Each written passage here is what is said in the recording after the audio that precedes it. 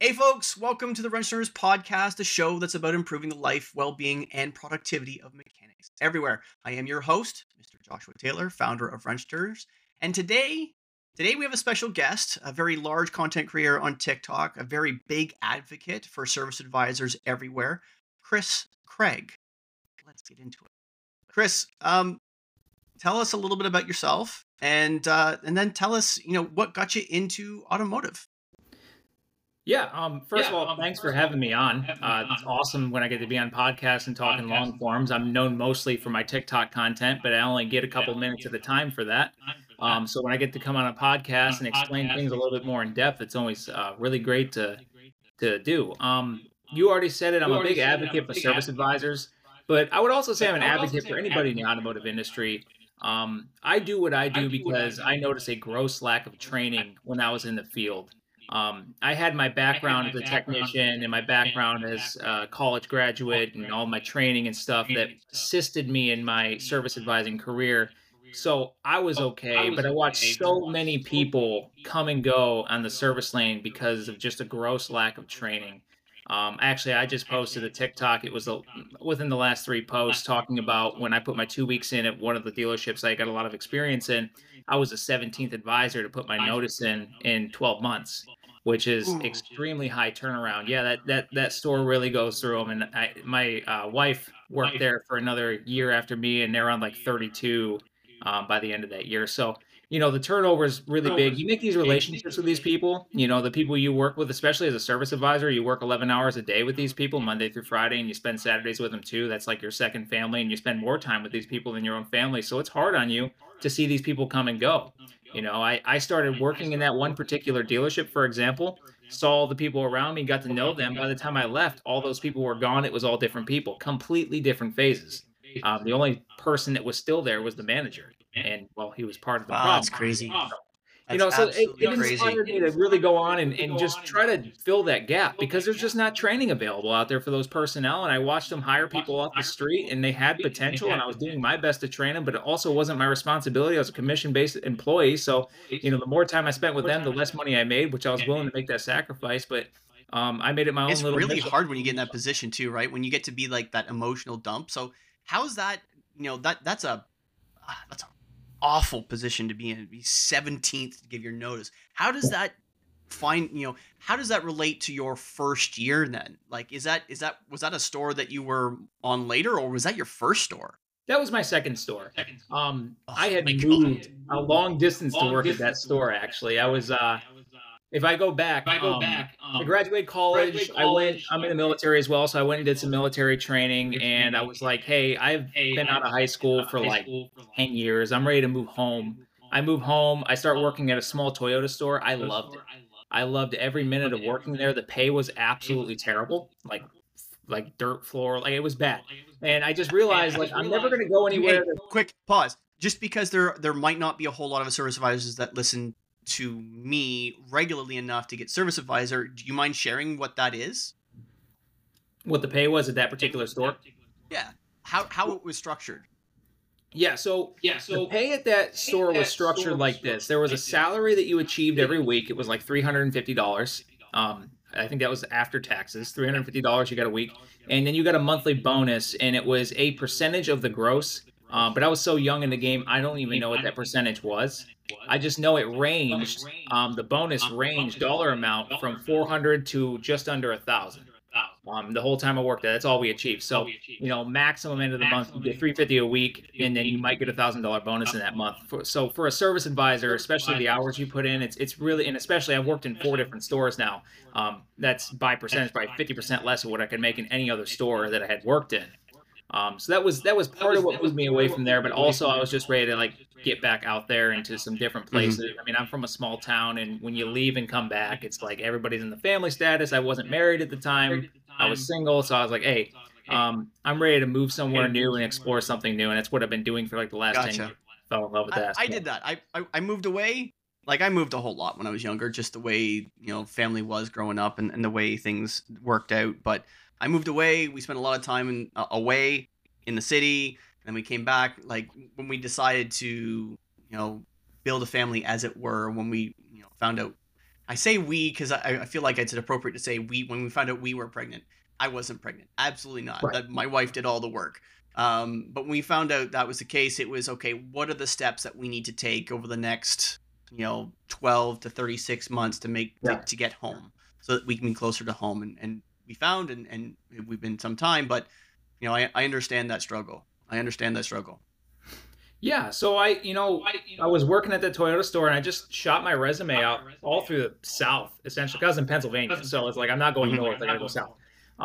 So I just shoot it out everywhere. I don't really remember sending it to anywhere in Tennessee, but Tennessee is the place to pick me up. So I had a buddy that I served with in the military that was looking for a roommate in the same area of this dealership. So I'm just like, okay, let me go interview and see how I can make this work. And then I interviewed at this store. I knew that that store was in trouble. I had a feeling that they were hiring me out of desperation. I mean, I'm a brand new service advisor from a totally different state, and they're talking to me and wanting to hire me. So I was like, there's probably some problems here. And I knew that, but it was also my ticket out of Pennsylvania. So that's how I ended up at that second store that previous story I just told you had come from. Mhm. So you've bounced around a little bit. Now you're at the second store, and then you've left the second store after being the 17th person Yeah. to give notice. Where do you go to? So this whole experience in this first year to 3 years of being a service advisor in the automotive industry, thus far isn't doing you a very happy circumstances. Like you're bouncing around. You're in a place that is high turn. So obviously there's all kinds of probably not necessarily really large things that are necessarily wrong, but probably lots and lots of really little things that's just constantly gnawing at you. That it's like I can't. I can work on myself, but there's only so much that I can do until I can change my environment a little bit. But maybe I have to change my environment. Maybe I have to really leave. So you've done that for the first little bit and gone through the trials and tribulations. Where are you going to afterwards? Yeah, so after I left that store, I went to a Chrysler store. So it was a Toyota store. I went to a Ford store. The Ford store was the 17th Advisor store, and I went to a Chrysler store. And that was my first experience with Chrysler. I went there and I didn't spend too much time in that store, only because the pay was a big decrease and the management there was also very bad. That was actually when I was working in that Chrysler store. That's when TikTok started for me because I had some things that were so frustrating to me that I started venting them on TikTok. Just like I was like, okay, I'm gonna make a quick like rant video, and that's exactly what I did. Is I made a rant video. It got a little bit of traction, and I was like, okay, that was kind of cool. I'll do another rant video. It's also therapeutic for me. And then the comments start rolling in, and I have people asking questions. So I start replying to comments, but I realize I can help these people by answering their questions. So Mm-hmm. it turned into helping people instead of complaining about my day, and it snowballed into what it is today. So in a lot of ways, that Chrysler store and that Ford store there behind it, the bad experiences I had in those two particular stores really kind of lit the fire for me to say, hey, there's a need in this industry. These people need assistance. There's a lack of training out there, and I do have some knowledge that I can share with people from the experiences I've had, my background and my education. I was also a technician once myself. I've done all that stuff as well. So I have that experience and I can share that with people. So it kind of snowballed into that. But yeah, I ended up leaving that store for a sister store, which was a Ford store that was across the street. So that Chrysler sister store, I have more experience with Ford anyways, and I knew that you can make more money there, and I knew that the manager there was a lot more solid. So I ended up making that transition. So that wasn't necessarily like a quit and go to another job. It was more of a slide into their sister store because a Gotcha. spot became available and it was much more suited for me. Gotcha. And there's a couple of things to take away from there. For one, um, recently got a couple of questions in my DMs about making content about as a mechanic, making content as an advisor, so on and so forth. What's appropriate, what's not appropriate, and also seeing content that's posted online from store positions. Like I'm working for Fixed Ops Marketing. We are a marketing platform from Send to Stern, full attribution, reporting, so on and so forth.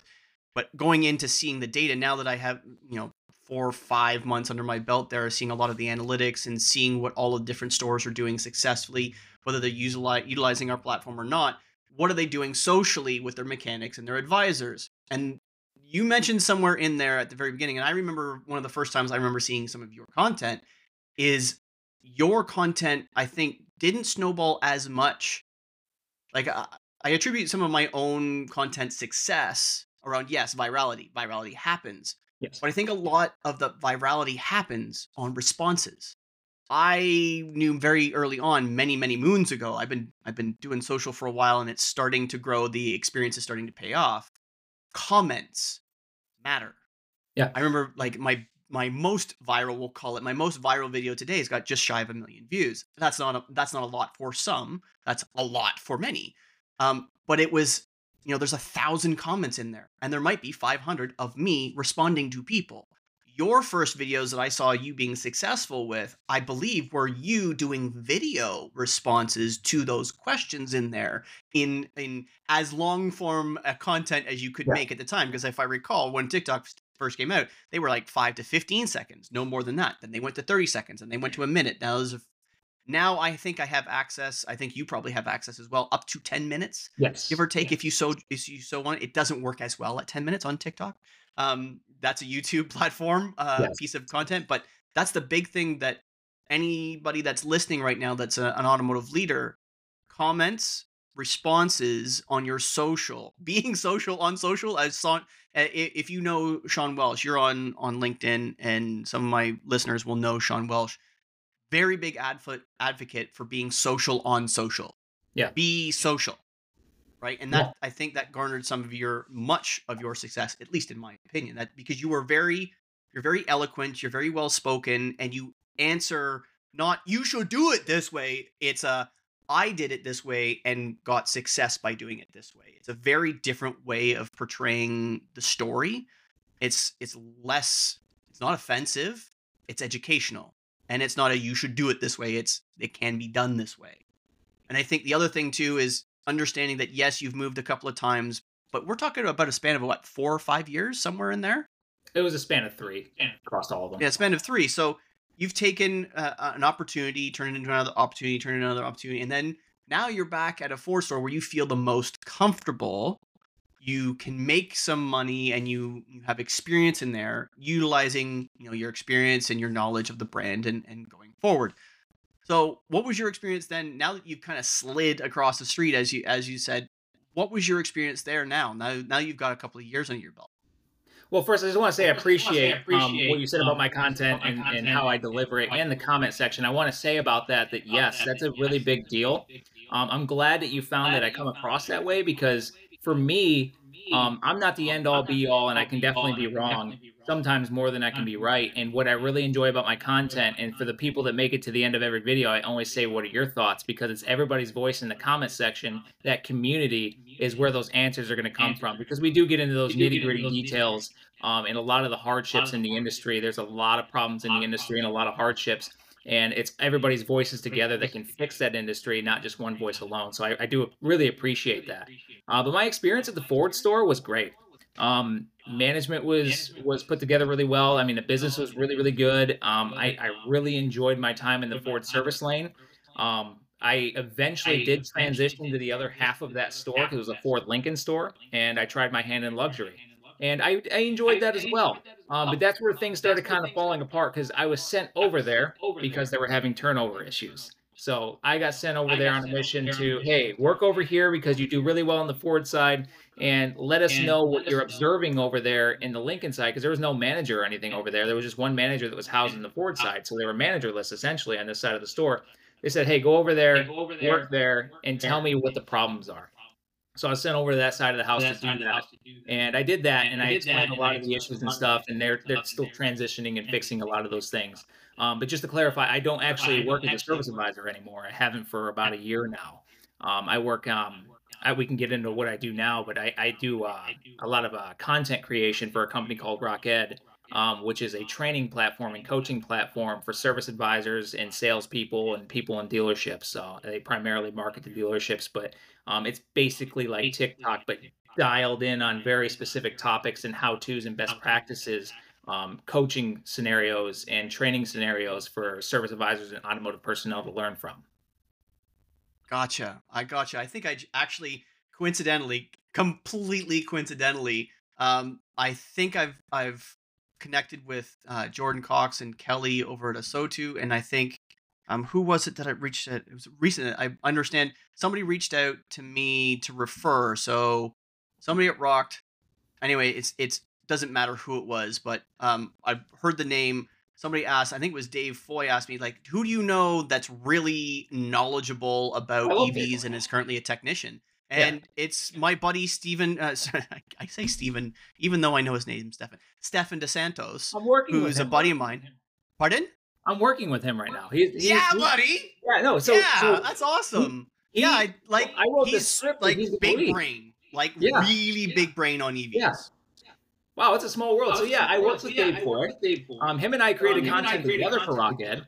And I'm working with him as well. I don't know where they're at and everything, but my understanding is that he's going to come on for Talent for Us and read my scripts that I've written. And of course, it's not just me. I mean, I've had a lot of assistants and a lot of time with these scripts, and he's actually looked over them himself because he's the subject matter expert assigned to them to look over them and make sure they're accurate. He tends to like them, so it makes me feel good that I might know something about something. But yeah, small world. That's cool. Yeah, that's awesome. And realistically, we're not close. You and I, we are not close in distance. He and I are. He's about an hour and 15 minutes away from my house. In not that, I live in Wasaga Beach. I'm in the cold north here and under snow. Yeah. He gets to be in the climate, shall we say, climate controlled Toronto, which is not the same climate as we Yeah. have here. Yeah. But that's super small world. I hadn't put those things together because I knew you were doing something for RockED. That's awesome. So you're physically making content to try and help the automotive industry better. Specifically, that's awesome. Yes. That's Yeah. really I awesome. write Okay, scripts cool. and I service talent. Yes, I do all of those things. Awesome. So now that you're doing that and you've got access to all that, and over the course of the last 4 or 5 years, what through those experiences, and we can go deeper into some of them, but what through those experiences would you say has created a piece of advice that you would give to technicians to be happier, healthier, more productive? Well, for technicians specifically, a lot of what their issues are going to derive from is what I've noticed just through conversations is usually the more we get close to flat rate, the more people are unhappy because you can control how much you make on flat rate, but only so much because the service advisor, the business model, the dealership is going to be the input. Like it's not like a technician's out there drumming up work like a salesperson. They get what comes into the shop. Now, there's certain best practices that a technician can do to make their day go smoother, or make sure that, simple things like have a clean bay and stuff like that is to, so that way you can work quicker and be more efficient.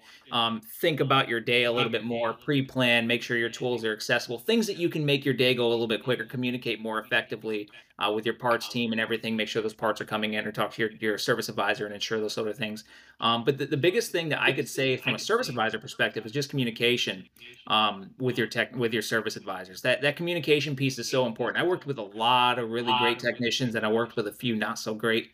So I've seen both sides of it, and I've worked with a lot of great service advisors and a lot of not so great service advisors, primarily due to training. And one of the bigger things is communication breakdowns really cause a bad day for technicians. You got something tying up both your bays, they're both in the air, and you got the cabs pulled off of them, and the parts didn't come in because you didn't communicate to the parts department that had to be on the way, or you didn't tell your service advisor that, hey, those parts need to be coming, or you forgot to let the service advisor know to call to sell that extra work. Now we're wondering who's going to get this labor covered and stuff like that. So communication can go a long way just from a It really technician can. perspective. So yeah, It really communication can. is So number one for me. the Wrenchters Wellness Survey. So at the date, we're almost at 30 stores. I'm just shy of 500 technician submissions in the survey now, I watched and your video on that.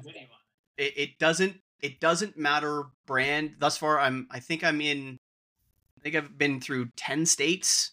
I think I'm closing in on 10 states. All 5 brand types, meaning domestic, import, European, luxury or premium and luxury. So all 5 brand types. I haven't serviced every brand period across, but enough diversity to say that it doesn't matter the brand, it doesn't matter the state thus far. Every single one of them, in the Shop Life 20, the most important thing that technicians want to change is that they want to feel listened to. And I've preached this before, and I'll say it again because I've got somebody who I can actively talk to about it, is that it's a two-way street. Right? Technicians will complain that they're not being listened to, or that the service advisors suck, without changing themselves in some way or improving themselves in some way. Conversely, you mentioned at the very beginning of this episode that you're an advocate mostly because of a lack of training that you saw in the marketplace for advisors. Now, I know a lot of advisor trainers. I know there are advisor trainers that do very specific things, some that work very specifically in the express lane, some that work very specifically with advisors in mobile, some that work in a tactical way for either insurance sales of some description, meaning tire warranties, extended warranties, things of that nature, how to close those kinds of businesses. Mhm. But there's still not enough trainers out there because at the end of the day, every service manager on the planet basically doesn't have time to do the level of coaching and training that they need to do for the teams to be Yeah. successful.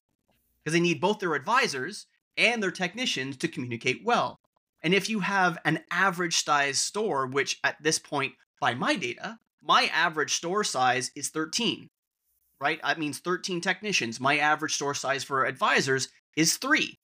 So if you have 16 people that you as an individual, a leader, a service manager are trying to coach, that's maybe one a day. Yeah. Maybe. Heaven forbid you have more than 13 techs and more than 3 advisors. You're one a day. Good luck. Good luck. And my understanding at this point, going forward with my own data, based on the survey and the things that I've captured, is that it's not until you get about 15 technicians, about that, the average, we're talking about the average store, the one that's not making the kind of targets that they really should be doing, the ones that Yeah. aren't hitting the hours per hour targets that they really should be doing. They're Yeah. struggling to make enough revenue to pay for coaches to come in, to pay for trainers to come in, because it's expensive. Like, don't get me wrong. If somebody wants to hire me for a day, it's not a cheap endeavor.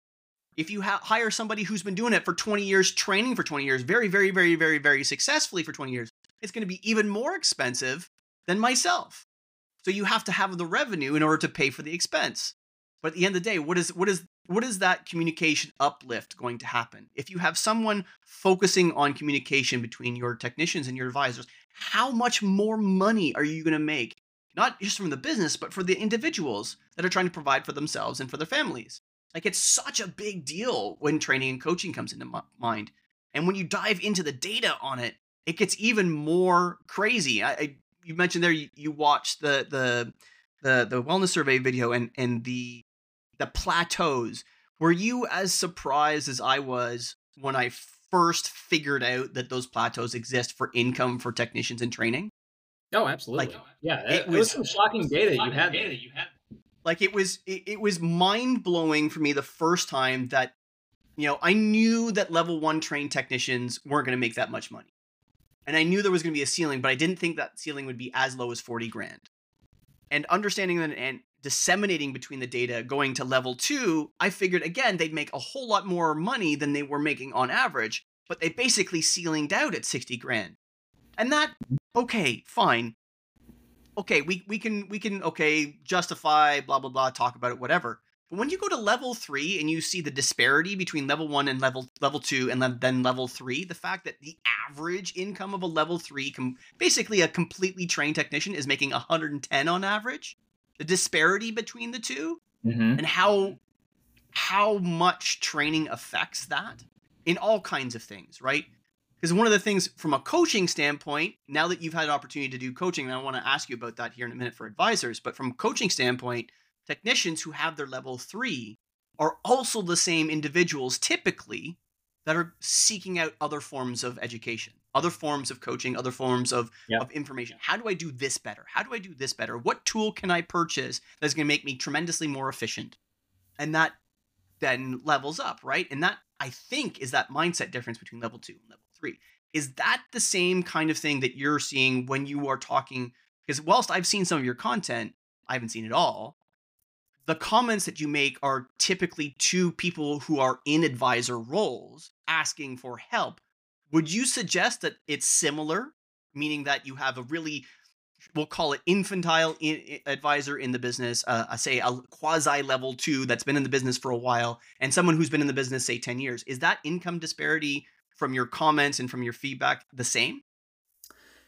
Yeah, so most service advisors are paid off of commission. So it's straight up percentage of what you sell or whatever your CSI is. And that's what's interesting too, is that your pay plan from store to store is going to change. So that's also a question I get a lot is like, hey, is this a good pay plan? And they'll show it to me and I'll say, I don't know.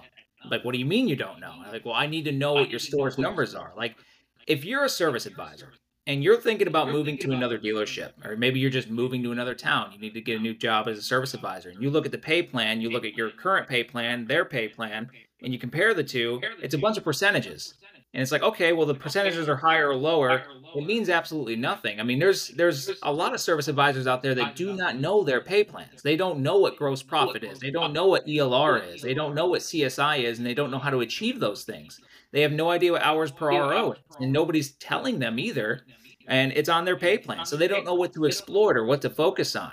And when you're looking at that pay plan from that new dealership and considering, hey, is this feasible for me? Can I still make my car payment and, afford my mortgage and everything like that? What you have to do is you have to ask that dealership for their last 3 years of their numbers to get averages of what their service advisors are currently producing so you can know what to expect based on those percentages. 50% of a grape is nothing, but 50% of a watermelon is something. So you got to know what Exactly. the I grape or love the I wine. love that analogy. That is going in the book. Yeah, there you 50% go. of Right grape there. is nothing, 50% of watermelon is something. That's awesome. Yeah.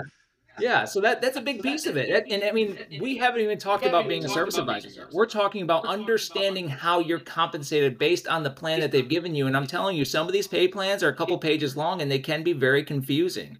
So you have to first decipher how you make money. And then you have to realize what to focus on. And then once you realize those areas and facets in which you have to focus on, how you can actually achieve a higher ELR and achieve a higher hours per RO. Or if you're focused on CSI, you got to focus on those customer service skills that are going to get you those high scores. So there's a lot of different things that can affect a lot of different directions of your pay that you have to track as a service advisor and pay attention to. And there's just not training for any of that. And in my experience, when I started at any of my dealerships, except for Toyota, we'll keep them out of it because they were great. It was, here's a clipboard or here's a tablet, here's your desk. I don't even have a stapler for you yet, but go on out to the service lane and start helping customers. It's like, I don't even know how to write an RO yet because I've never used this DMS. But it's like, oh, just shadow somebody. You think another service advisor that's already hating their life, that's working on commission, wants to help this new guy? It's like the third new guy we had this week. I'm not trying to help this new guy. I'm not even going to learn his name until a month later to see if he's going to stick around. So And that's part of also the breakdown that you're highlighting is that the onboarding process, forget about teaching the basic things that you need to do just to do the job. The whole onboarding process is broken in so many places. You're talking about advisors being given a clipboard, and it's an unfortunate thing that it happens so often. It's a joke that for some reason we shouldn't be laughing at. We Yeah, should not be laughing at, because two things are present. A, it means that these stores that are doing it don't care enough to create a process for onboarding that makes someone feel welcome at the new place, but right. not only feel welcome, but actually be productive for the business. Because if they're productive for the business, they're going to be productive for themselves. The same thing applies to technicians. Yes, if you hire somebody that's been fixing Dodges for 10 years to another Dodge store, they can fix the Dodges. That's not a problem. But if it's an entirely different DMS, they have a completely different communication system. Maybe now, instead of doing paper MPIs, now they have a digital MPI to do that Yeah. includes video, that they have to do video MPIs that they've never done before. Mhm. Perhaps this is an individual that is not necessarily technologically savvy. So yes, they have a cell phone and yes, it has a camera, but they really have no idea how to use it. And you don't provide them any formal training to do that. Like in both circumstances, I've heard such horror stories because we are the productive members of the dealership. Salespeople, service advisors, and technicians. We are the productive members of the facility, yet it seems to be on average, Toyota is definitely an exception, but on average, we receive the least amount of training that is required to be successful. And then subsequently, not just the training to do the role that we're filling, but the training to allow us to be significantly more successful for not just ourselves, but for the rest of the business. we get back to the conversation about communication, right? You can teach a technician, you can teach a service advisor how to use something, but that's not necessarily everything that they need to know. You know, understanding that how you communicate to someone, right? A service advisor needs to learn how, meaning phraseology, tonality, you know, coming across as snarky is not an appropriate thing to do as a service advisor when you're talking to a guest. Applies the same thing to a technician. The last thing you want to do is be snarky to your service advisor that's trying to close some business for you. Right. If they don't, pardon me, if they don't want to be that salesperson for you, they're not gonna be, right? Treat them like Right. shit. They're gonna act like shit, right? Well, on top of that, if you're a service advisor and you're not very confident, because as a service advisor, you get yelled at by the customer and you get yelled at by the service manager and then you get yelled at by the technicians. You tend to get timid. You tend to get nervous. You tend to just start not liking your job. And if you have that technician that's abrasive with you, doesn't like to answer your questions, treats you poorly, disparages you for not having technical knowledge because you didn't choose to be a technician, you chose to be a service advisor. I mean, Yep. God forbid. Um, the problem with that is these service advisors don't have the technical knowledge because that's not part of a service advisor's training, and it's not going to be because it's a customer service role.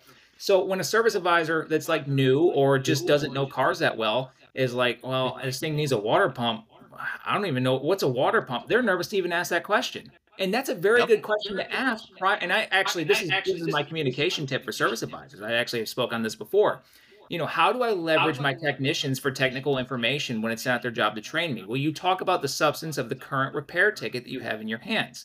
When they tell you that this thing needs a tune-up, say, what is that and why does it need it? The technician is typically happy to explain that to you because it pertains to the job on hand, so it's not a waste of time. It's actually something that's making everybody money, and you get a nugget of information from your technician. You're armed with something that you can now take to your customer and more effectively and confidently, which is the important piece, sell that to your customer. If technicians could understand that piece, that to arm your advisor, arm their lips with the information they need to have to effectively sell to that customer, they will be much more successful and much more confident, because at the end of the day, that service advisor is a go-between. I always explain it as like a ball joint. A ball joint pivots. The service Mhm. advisor is a ball joint. They pivot between parts, between service managers, between customers, and between technicians. They're also an advocate and a representative for the customer, but it goes both ways. Like if you're my technician, I'm representing you when I speak to my customer. So it's in your best interest to arm my lips, and I have to be willing to listen to you and take coaching from you to get that information to then take it to my customer. You do that for a year, you do that for 2 years, in 3 years, you'll be a professional. Exactly. I really love how you conveyed that, because I have always said I've been all of the above. I've worked everywhere in service. I'm a licensed tech. I've worked in the drive. I've been in the big chair. Service advisor is the hardest role in the Yes. store. Yes. They're it is the hardest role in the store. Like you said, you have to talk to everybody and you effectively have to answer to everybody. Yes. And I use the 80-20 rule everywhere. Like 80-20 rule basically fits everything. And as a service advisor, in all likelihood, 80% of the time you're going to hear no, right? You want to Yeah. overcome like 20% selling, 20% closing is not easy, but it's not hard. 20% for the most part gets you the things that are falling off the car, right? Yeah. Brakes are metal to metal. If you can't sell metal to metal brakes, you shouldn't be in the service drive. It's just that's that simple. And that for the most part gets you your 20%, right? The 20 to 40% closing ratio is your professionalism and understanding, which is what you were just talking about. Learning those things, having the technician arm your lips to be able to be eloquent and confident about what it is that you're selling, and having the communication at a level between your technicians and your advisors as a service manager going, these people are absolute rock stars, not just because they're good at the roles that they're in, but because they listen to each other. That is the key ingredient that I think fundamentally we're talking about, being empathetic and listening to what it is that each other has to say, not because it is or isn't part of their role to teach each other, but because it's in their best interest to do so. Right? The long-term ramifications of you building that rapport, building that interest, building that professionalism between each other is just going to benefit everyone so massively. And what some tend to forget as well is when you have that level of professionalism and that level of rapport between technicians and advisors, the guest wins even more so. because they feel it. You've been in the service drive when there are advisors that suck. And I don't mean suck in a they can't close for shit. I mean they just suck the energy out of the room. Yeah. Well, when guests feel that, whether it's from a technician or an advisor, because if a technician happens to be in the service drive, they can suck the life out of the service drive too. But if the advisor is sucking the life out of the guests around them, you're going to sell less. So that confidence also instills almost a want to buy, as it were, in the guests that are around. So confidence via communication, everybody's making money. Yes. And it's interesting because you had mentioned something earlier that was a very good point is span of control. When you have X amount of technicians, X amount of advisors, and you are one manager and you also have to do manager duties, how do you have time to coach and train your personnel? It's a massive task. And if you're not making the revenue because you can't coach and train, how do you pay for a trainer to come in? And part of the answer to that, a big piece of the answer, and I advocate for this all the time, and if I could ever just say that if there's one thing that's going to fix the industry, it's this right here, and it's leadership. And how does a manager leverage leadership to train personnel without actually training personnel? What they do is they foster an environment with policy and procedure that encourages positive communication between the employees so that they can learn from one another and effectively do their jobs. Even if you're a service advisor that barely knows how to do your job, if you have a team of friendly, team-based technicians that are willing to explain things, take the 5 minutes to explain something to an advisor, even be in the office with them for quick whispering questions for a little while until they get their bearings. I get that you're not going to get paid anything on flat rate, and it's going to be a heavy lift at first. But if there is an environment of a team there, a cover and move, if you will, it's a concept of leadership where you are helping each other out and you're also learning each other's responsibilities and hardships and then cross-loading the resources that you have on each side of the counter to assist each other in your jobs moving forward. If you foster that environment of communication, the people will tend to train themselves. Now, it's not a perfect situation because, gaining experience without proper coaching can be bad experience. But if you have that really good environment and that well-based team structure in place, especially with technicians that definitely know their jobs and definitely are professionals, if that bit of communication is going back and forth, those service advisors would be a little bit better off. And then, the plane uses the most energy on takeoff, right? That's the most energy it uses. Once it's in the air, it's not very hard to keep it sustained. And the same goes for like, say, I learned this in basic training. When you clean your barracks, it's really difficult to get it clean the first time, but then maintaining it is very easy. So there's a lot of lift there at first if we're using this method of leadership and communication to get people on the same page and doing the right thing. So there's going to be a lot of communication at first. It's going to be very difficult. Technicians are going to have to explain a lot, really load the lifts, but after a while, those service advisors are going to start to click and they're going to start to get it. And then the service advisors that catch on first are going to still start helping the other service advisors. And if there's a new service advisor, you have a team of professional service advisors that have been trained already, that know what they're doing to help that new service advisor onboard effectively, all because the manager who doesn't have time to do it themselves fostered an environment in which it happens naturally. Awesome. Awesome. And the only thing that I would add to that, is whenever that communication is happening, however that conversation is transpiring, if you can put it in a place where you can get a mic in somebody's hand or a camera in somebody's face, so you can record it, not necessarily because you want to record the face, but because you want to record the words, having it written or at least documented so that at a later time, when someone is capable of sitting down for 30 minutes, that conversation can then be contextualized, bulleted, highlighted, titled, and then it becomes part of an SOP, right? Because that conversation that they learn during that can then be disseminated to other people as they join. Churn happens.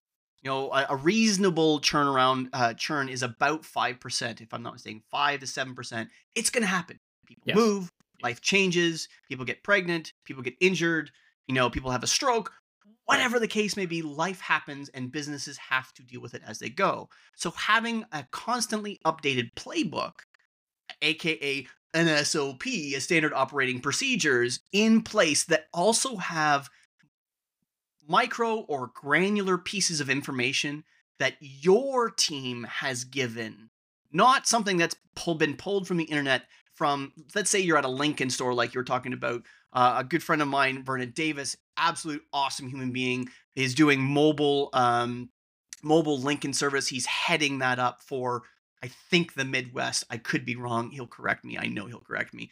But he's really great in that avenue, right? We want to move those people into these new areas that we want them into with the advice that the previous team has given, right? We don't need necessarily new information. We just need to get all the information downloaded from those great people that work for us now. So put a mic in their hand or put a camera in their face and get it recorded so that it can then be put on paper. Because we go back to that conversation about onboarding and how, jabbing somebody's face with a clipboard and a pen to say, hey, go service customers, that's not helpful. But if you can give them like an 80-page document to read before they start on their first day, say, hey, this is probably going to take you about 2 to 3 hours to read and go over. I want you somewhat familiar of this for your first day so that when you get here on your first day, you can ask me whatever questions you possibly can, right? I want you to be versed in the DMS and at least know what it is, right? Know what it does, what it's capable of doing, and how we use it before you start on your first day, whether you're a technician or an advisor. And for those out there, it's like, well, I'm not starting until my first day. Well, guess what? If someone is being so bold as to give you an SOP to read before your first day, say, hey, this is going to take me, 3-4 hours. You mind, paying me for that? Oh yeah, sure. Here. Most places are not going to be difficult with you about something like that. What would you say? Would that have helped you when you onboarded to the 17 advisor churn store? Would that have been helpful? Yeah, absolutely. Because, when I started that store, I was still young in the service advising game. I mean, I had my educational background, I had my experience as a technician. I had worked, just under a year as a service advisor at a very small Toyota store, mind you. That store was 8 bays, two advisors wide, and the store I went to was probably 20 plus bays and seven advisors wide. So it was a massive store, a massive change, and a totally different customer demographic because it's a totally different region of the United States, plus totally different manufacturer and different DMS. So it was a lot at once with no training whatsoever. I had no idea what I was doing. I just came in and I was like, okay, here we go. I'm just going to figure this out. I knew how to handle customers, but I didn't know how to do anything else. So to have that preliminary information, especially because I had so much time in between, like when I got hired and when I start, that would have been really helpful to look through because I actually did get a employee manual from one store that I worked at. Now it wasn't like a training manual, but I read it because I was curious what was in it. But that's me personally. I read everything I get. Like if I bought a truck one time and I read this finance manager I drove him nuts because I sat there and read every page of the extended warranty contract to see what was covered and what was not, because they sell you dreams in that office, and you and I know that sometimes those dreams are nightmares. So I want to make sure I knew what was covered. But yeah, I think that some sort of a document like that, or some sort of a video or onboarding thing, which RockED does actually provide those things. We actually do work on onboarding content for dealerships. We can do it on a custom basis, or that it's a general thing as well. But with TikTok, that's what I love about my account is I get DMs all the time or emails all the time of people saying, or even in the comment section, like, hey, I'm a manager, I'm a shop owner. I send your videos to my advisors every day, or I made sure my advisors subscribe to your TikTok, and that I ensure that they watch you every day. Not that I want my viewer count to go up or anything, but the fact that like I am a facet, like I've been attached to websites before, like people like, hey, can I take your stuff and like put it on my website for like training material? I'm like, absolutely, download it, like it's free, just put it on there and be done with it. The fact that people utilize my content for that sort of a thing, it means a lot to me. Even if one person did that, that's the whole reason I do it.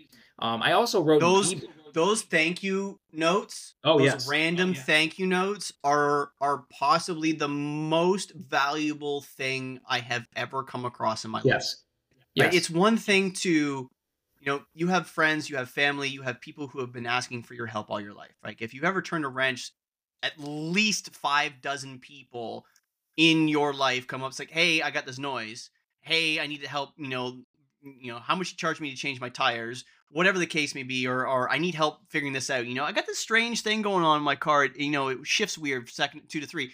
Like that happens, right? But when people listen to you and then have so much impact from it.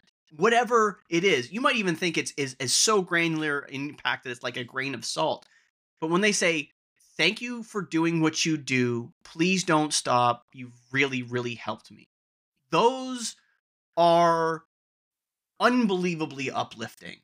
They Yes. are why I continue to do what I do because it requires so much effort. You and I both know how much effort it is required to do Yeah. this stuff, to set meetings, to record, to post produce, to get it published, and then hopefully somebody somewhere actually gets to consume it so that that person who did get impact from it gets to see it, Yes. right? Yeah, it makes it all Yeah. worthwhile. It's super impactful. And one of the number one questions I would get in my comment section is like, or in my DMs especially, like, Chris, I just got a job at a Honda store. I've never been an advisor before. What do I do? And it's like, okay, here, this, and this. And I got tired of typing it out over and over and over. I'm like, I need to make something that's perpetual. So I actually wrote an ebook on the topic. And it's a free ebook. You can download it at the and this isn't a sales pitch because it's totally free. It's a resource. At the Absolutely. at the Hey, you're going to send me the link at the end of this so that I can put it in the post when this goes out. Yeah, absolutely, because it's totally free for everybody. There's a check-in sheet that I made on a Word document that I actually used to use in a dealership that has like the little car. You can check all the dings and stuff that I used to use. There's a warranty check-in sheet for extended warranties, so you can actually put the policy down and the phone number and write the concerns and get all your stuff together, so you can actually call and make an effective call to get the maximum time for your technicians, because that's another striking point in the industry, another pinch point, if you will, that my advisors, they never get me time for extended warranty. I never understood that because I usually got more time out of extended warranty than I could out of book time, because there's a lot of different things that you can utilize if you have the technical knowledge going in. So that's there as well. But the meat and potatoes of that book, if you will, is it's called the Service Advisor Starting Guide, and it's just a chapter per page. It's not a long read. It just goes through some basic things for you to know as you walk into being a service advisor, and it's basic things like time management, de-escalation, preparing for your day, appointment setting, like that sort of stuff. Very, very simple, basic, um, bird's eye view of just some things to kind of chew on, to expect and know as you walk through the door of your first day as a service advisor. Awesome. That's going to be an invaluable resource for somebody. Absolutely. Thank you for doing that. Yeah, Greg, it was a passion project too. I really that enjoyed making. the fact that you're giving it away for free means it's a passion project. Like, you just want to help people. So I Yes. really appreciate that, Chris. I really, really appreciate that. Um, Chris, I really appreciate the time you've given and the Yeah. insight. And there's so many nuggets in there that there's going to be technicians who are thinking about becoming an advisor because they're sore, they're tired. Maybe they want to, maybe it's not for them. Maybe it's time. They've got 20 years on the bench, and they're looking at, okay, what are my opportunities, and maybe I can go right service. Maybe they use that guide. Maybe they check you out. Maybe they check out your channel, some of the videos and content that you produce to try and help them say, oh, this might be for me. This might be for me. Or maybe some young folks that are thinking about getting automotive, that turning a wrench might not be their first go-to, that being customer facing might be something that they're interested in doing and making some good money, because I know there's advisors out there that are making some really good money. They're at a good store with a good leader, with a good customer base, and then they learn how to do what they do, and when they get good at it, they make really good money doing it. So I really Yeah. appreciate you giving the time, the energy, and the insight. Yeah, absolutely. And I appreciate the time on here. I do want to say before I go though, I did creep on your LinkedIn for a little while, and I gotta say that I also really appreciate what you're doing. I think your mission is absolutely pure. The statistic that you gave from the CDC website, I went and verified it for myself. It blew me out of the water. I had no idea that that was a real statistic. I read that in your bio, and I was like, Hmm. "There's no way. There's absolutely no way." And I went. It's actually. I'm looking at it. It's still up on my browser. I looked it up today, and it blew me away. But it makes sense because unfortunately, that exact thing occurred in one of the dealerships I worked in. It's I had to. So I'm already getting emotional. I had to take a week. First time I read that, I had to take a week. I had no social, no nothing, no, like, I almost had a full on depressive state for a full week when I read that. When I realized, like, all of the things that have occurred in my career as a technician, in automotive, then as an advisor, then in the big chair, and through my career, all of the things that have happened, so many things just went, oh shit, Yeah. that's happened around me. In Yeah. so many ways, I've had a very close personal person to me um, be successful at, and I've had people around me attempt. I've Yeah. had people around me admit to serious thoughts. I've seen addiction, I've seen abuse, Yeah. I've seen divorce, I've seen all of those things. And whilst I have been at more stores than I would like to say, so to speak, because I think my own history in the trade is not necessarily the kind of one that I would wish on anyone, but I've worked with, on a peer-to-peer level, enough technicians to have experienced some really dark shit. And when I read that article, and it was poignant timing that, I'd realized that I was doing something selfishly. I was trying to be a consultant in the industry to make money, and I realized that there's no way I'm ever going to be successful doing that because I'm just thinking about the money and thinking about how my grandfather would think. Would this be make my grandfather proud? And it wouldn't. So changing the sex, like, okay, I need to do this, like you said, passion project. I need to be doing this from a purpose standpoint. What is it that I can do to give back? Because I know that selfishly, I know eventually, maybe it'll take 10, 15, 20 years to get back. But I know if I give and give in the right way to the right community and in the right style, I'm going to get back eventually. But I have to do, what is that thing? And then to find something that was so impactful for me and then subsequently so impactful for so many, it took the life right out of me for a whole week. And then it was, okay, it's go time. It's go time. What do we got to do? This is just everything. Throw the entire pot, including the spaghetti, at the wall. What is going to stick, and what am I going to do? And I just started doing everything I possibly could. Now, unfortunately, as the workaholic happens, burnout happens because I no longer was taking any thought as to what it was doing to my family, what it was doing to myself. I had to back way off this past summer. Yeah. I backed way, way, way off because I was like, I'm still working too much, I would say, Hmm. but I'm not working, I'm not sleeping 3 hours a night, right? Yeah. Maybe 2 hours a night or less. So I backed way off for my own mental health, but that CDC article was damaging in a good way, I would say. Yeah, And I to, mean, I would, it was staggering for me to read today. I mean, it really, really blew my mind, and it brought me back to the roots. It did the same thing to me. It brought me back to the roots of why I'm on TikTok. Because I know a lot of other big creators that kind of went to the dark side. I call it the dark side, and they started the marketing thing. And here's the shop, and like buy this thing that I don't technically use, this camera, this sponge that has nothing to do with my content. And I could do that. I could make a ton of money doing that, but it doesn't fit my why. It doesn't fit the reason why I started. And the reason why I started is to help the automotive industry and ultimately what I like to call build the community. And I've made a lot of great friends, a lot of the big creators on TikTok. I talk to them almost on a daily basis. We have like Snapchat groups and we just talk about our analytics and we talk about our day, we talk about our industry, and we back each other up with content. So sometimes we'll answer questions from other people's feeds. So if there's a service advisor thing that I'm more helpful for, they'll take Chris, come here, answer this question, or I'll pull them in. Hey, this is more of an in-depth like transmission question that maybe you can answer. That does happen, some of that crossing back and forth. And what it does is it builds a community. And even if you're somebody that doesn't want to fire up the camera, doesn't want to put your voice out there, you're nervous, like you can type in a comment section and I'll even notice it in my comment section. There'll be a conversation going on, and I can't answer all the comments anymore. Back in the day, I could, but now that I have like 106 plus thousand followers, it's really hard to answer all the comments. But I'll scroll down through and I'm like, okay, user so and so got that one, user so and so got that one, and it's a true community over there.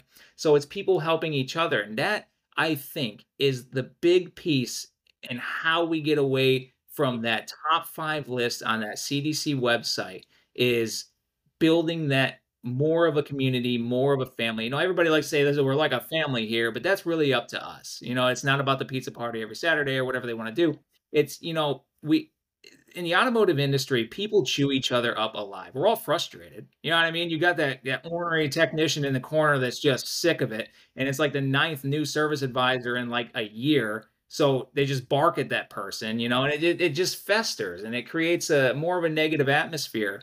Like I said, those people you spend time with in that dealership, they're like your second family, and you actually spend more time with them than your actual family. So those relationships matter more than I think people realize.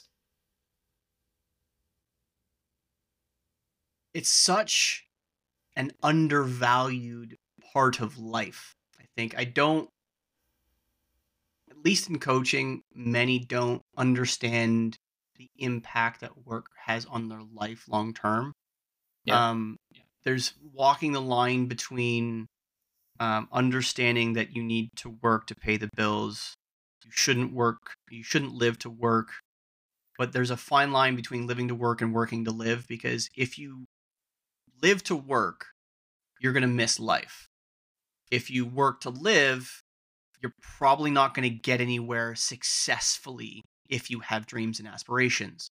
So finding your own balance, and this is where I like to say, there's no such thing as a perfect work-life balance, but there is a perfect work-life balance for you, right? That is what you have to find. And that starts from my point of view, especially with technicians, you have to set a goal. And if you don't know how to set a goal, you need to learn how to set a goal. Talk to somebody who does. You can talk to Chris. You can talk to myself if you want to learn how to, because I know you talk about setting goals as well. Mhm. Setting goals is the first step, because then you have to work backwards from setting the goal. Okay, what do I have to do in order to achieve it? You don't set a timeline on it first. You set the timeline last. And the reason being is you don't understand a goal until you start working towards it. One. Two, you don't understand what the goal truly means. And once you start working towards it, you realize it's probably 2, 3, 10 times more effort involved than you initially anticipated. So if you put a goal that's 30 days out that you can't accomplish in 3 years, you're probably not going to keep doing it. But if you set an appropriate goal with an appropriate timeline, with an appropriate workload, say, I want to do this in 10 years. Okay, that's a reasonable thing. And 10 years, okay. So once a week, you start doing something. It's a manageable amount. Don't do what I did. Don't literally start going, okay, read an article that was incredibly impactful. I want to do something about it and start working 40 extra hours a week. That's not healthy. That's not Yeah. healthy.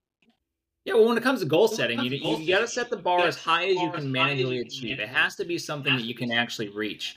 And the work-life balance situation, absolutely. You don't live to work. You work, whatever you said. I'm getting that backwards. You don't, No, yeah, it's you okay. don't live to work. You have You to work think to about live. both. If you live to work, all you're doing is working. If you work Yeah. to live, your entire focus is I go to work, I punch in, and then I punch out, and I go home. Right. Right? So, that's what I was trying to get to is those relationships at work, they matter. So when I worked at that Ford store that was kind of a nightmare, that was the 17th one to leave.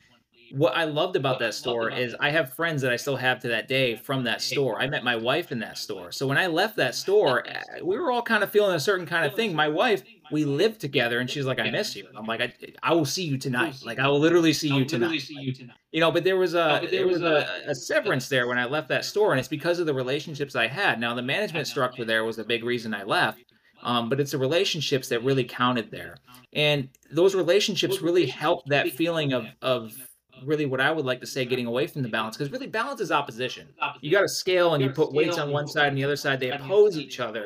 So if you have a work life balance, they're technically in opposition of each other. I would rather them to be together in harmony, and Mhm. I think that they become together in harmony when the automotive industry becomes more of the automotive community, and you really enjoy seeing the people that you work with every day, and you have a team that has your back. And that way, when you have that groanery customer or that big problem ticket of the day or whatever, you have a team sitting there right beside you ready to help you out and take care of that for you. I mean, that's a big deal.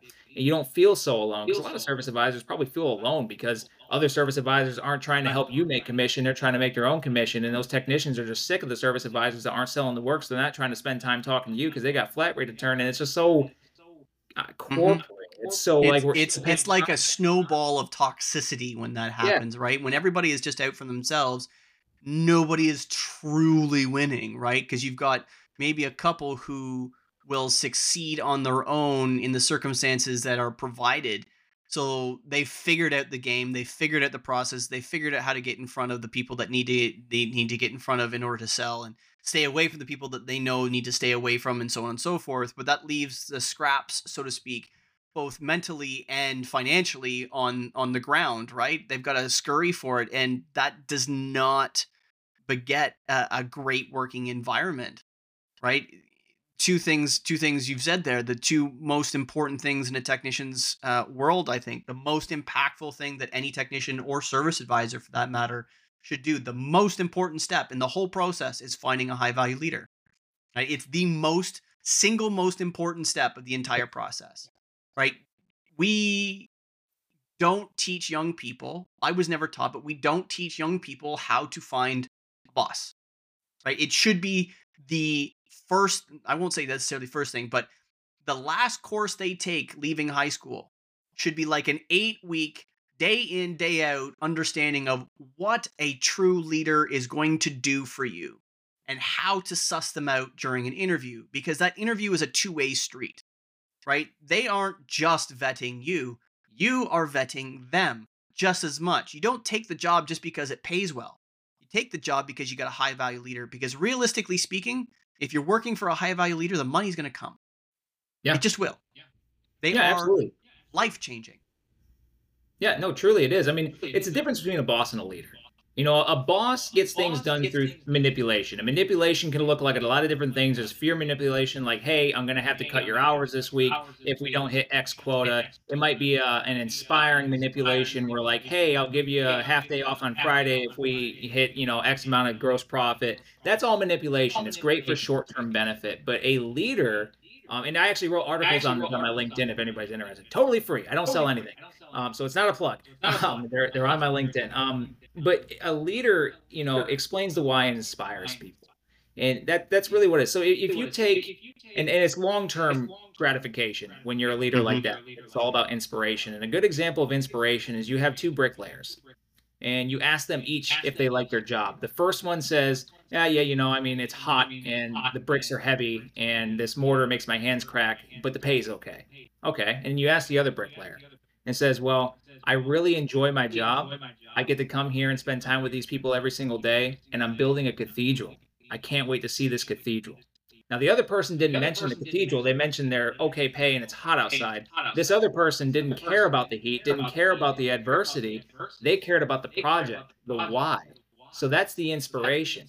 So if a better paying job were to come up, which one of those employees are going to take the opportunity? It's going to be the one that doesn't know that they're building a cathedral. They have no idea why they're there. They're just there to collect a paycheck. The other person, yes, obviously the paycheck is important, but they didn't mention the paycheck. They mentioned the cathedral. And that's what Mm-hmm. leadership is. It's inspiring your people towards a goal, orienting them towards a collective goal where everybody can face off and head towards to achieve together as a team. That's how you bond them together. That's how you build that community that I like to keep referring to. Yeah, and I've got the data to support that, because from a objective financial standpoint, many will say, money is the only object of many, especially advisors and technicians. It's not the case, especially at least for technicians in my data. Once most technicians reach basically the cost of living wherever they are, seemingly, once they cross that, um, money no longer in their top 5 things that needs to change.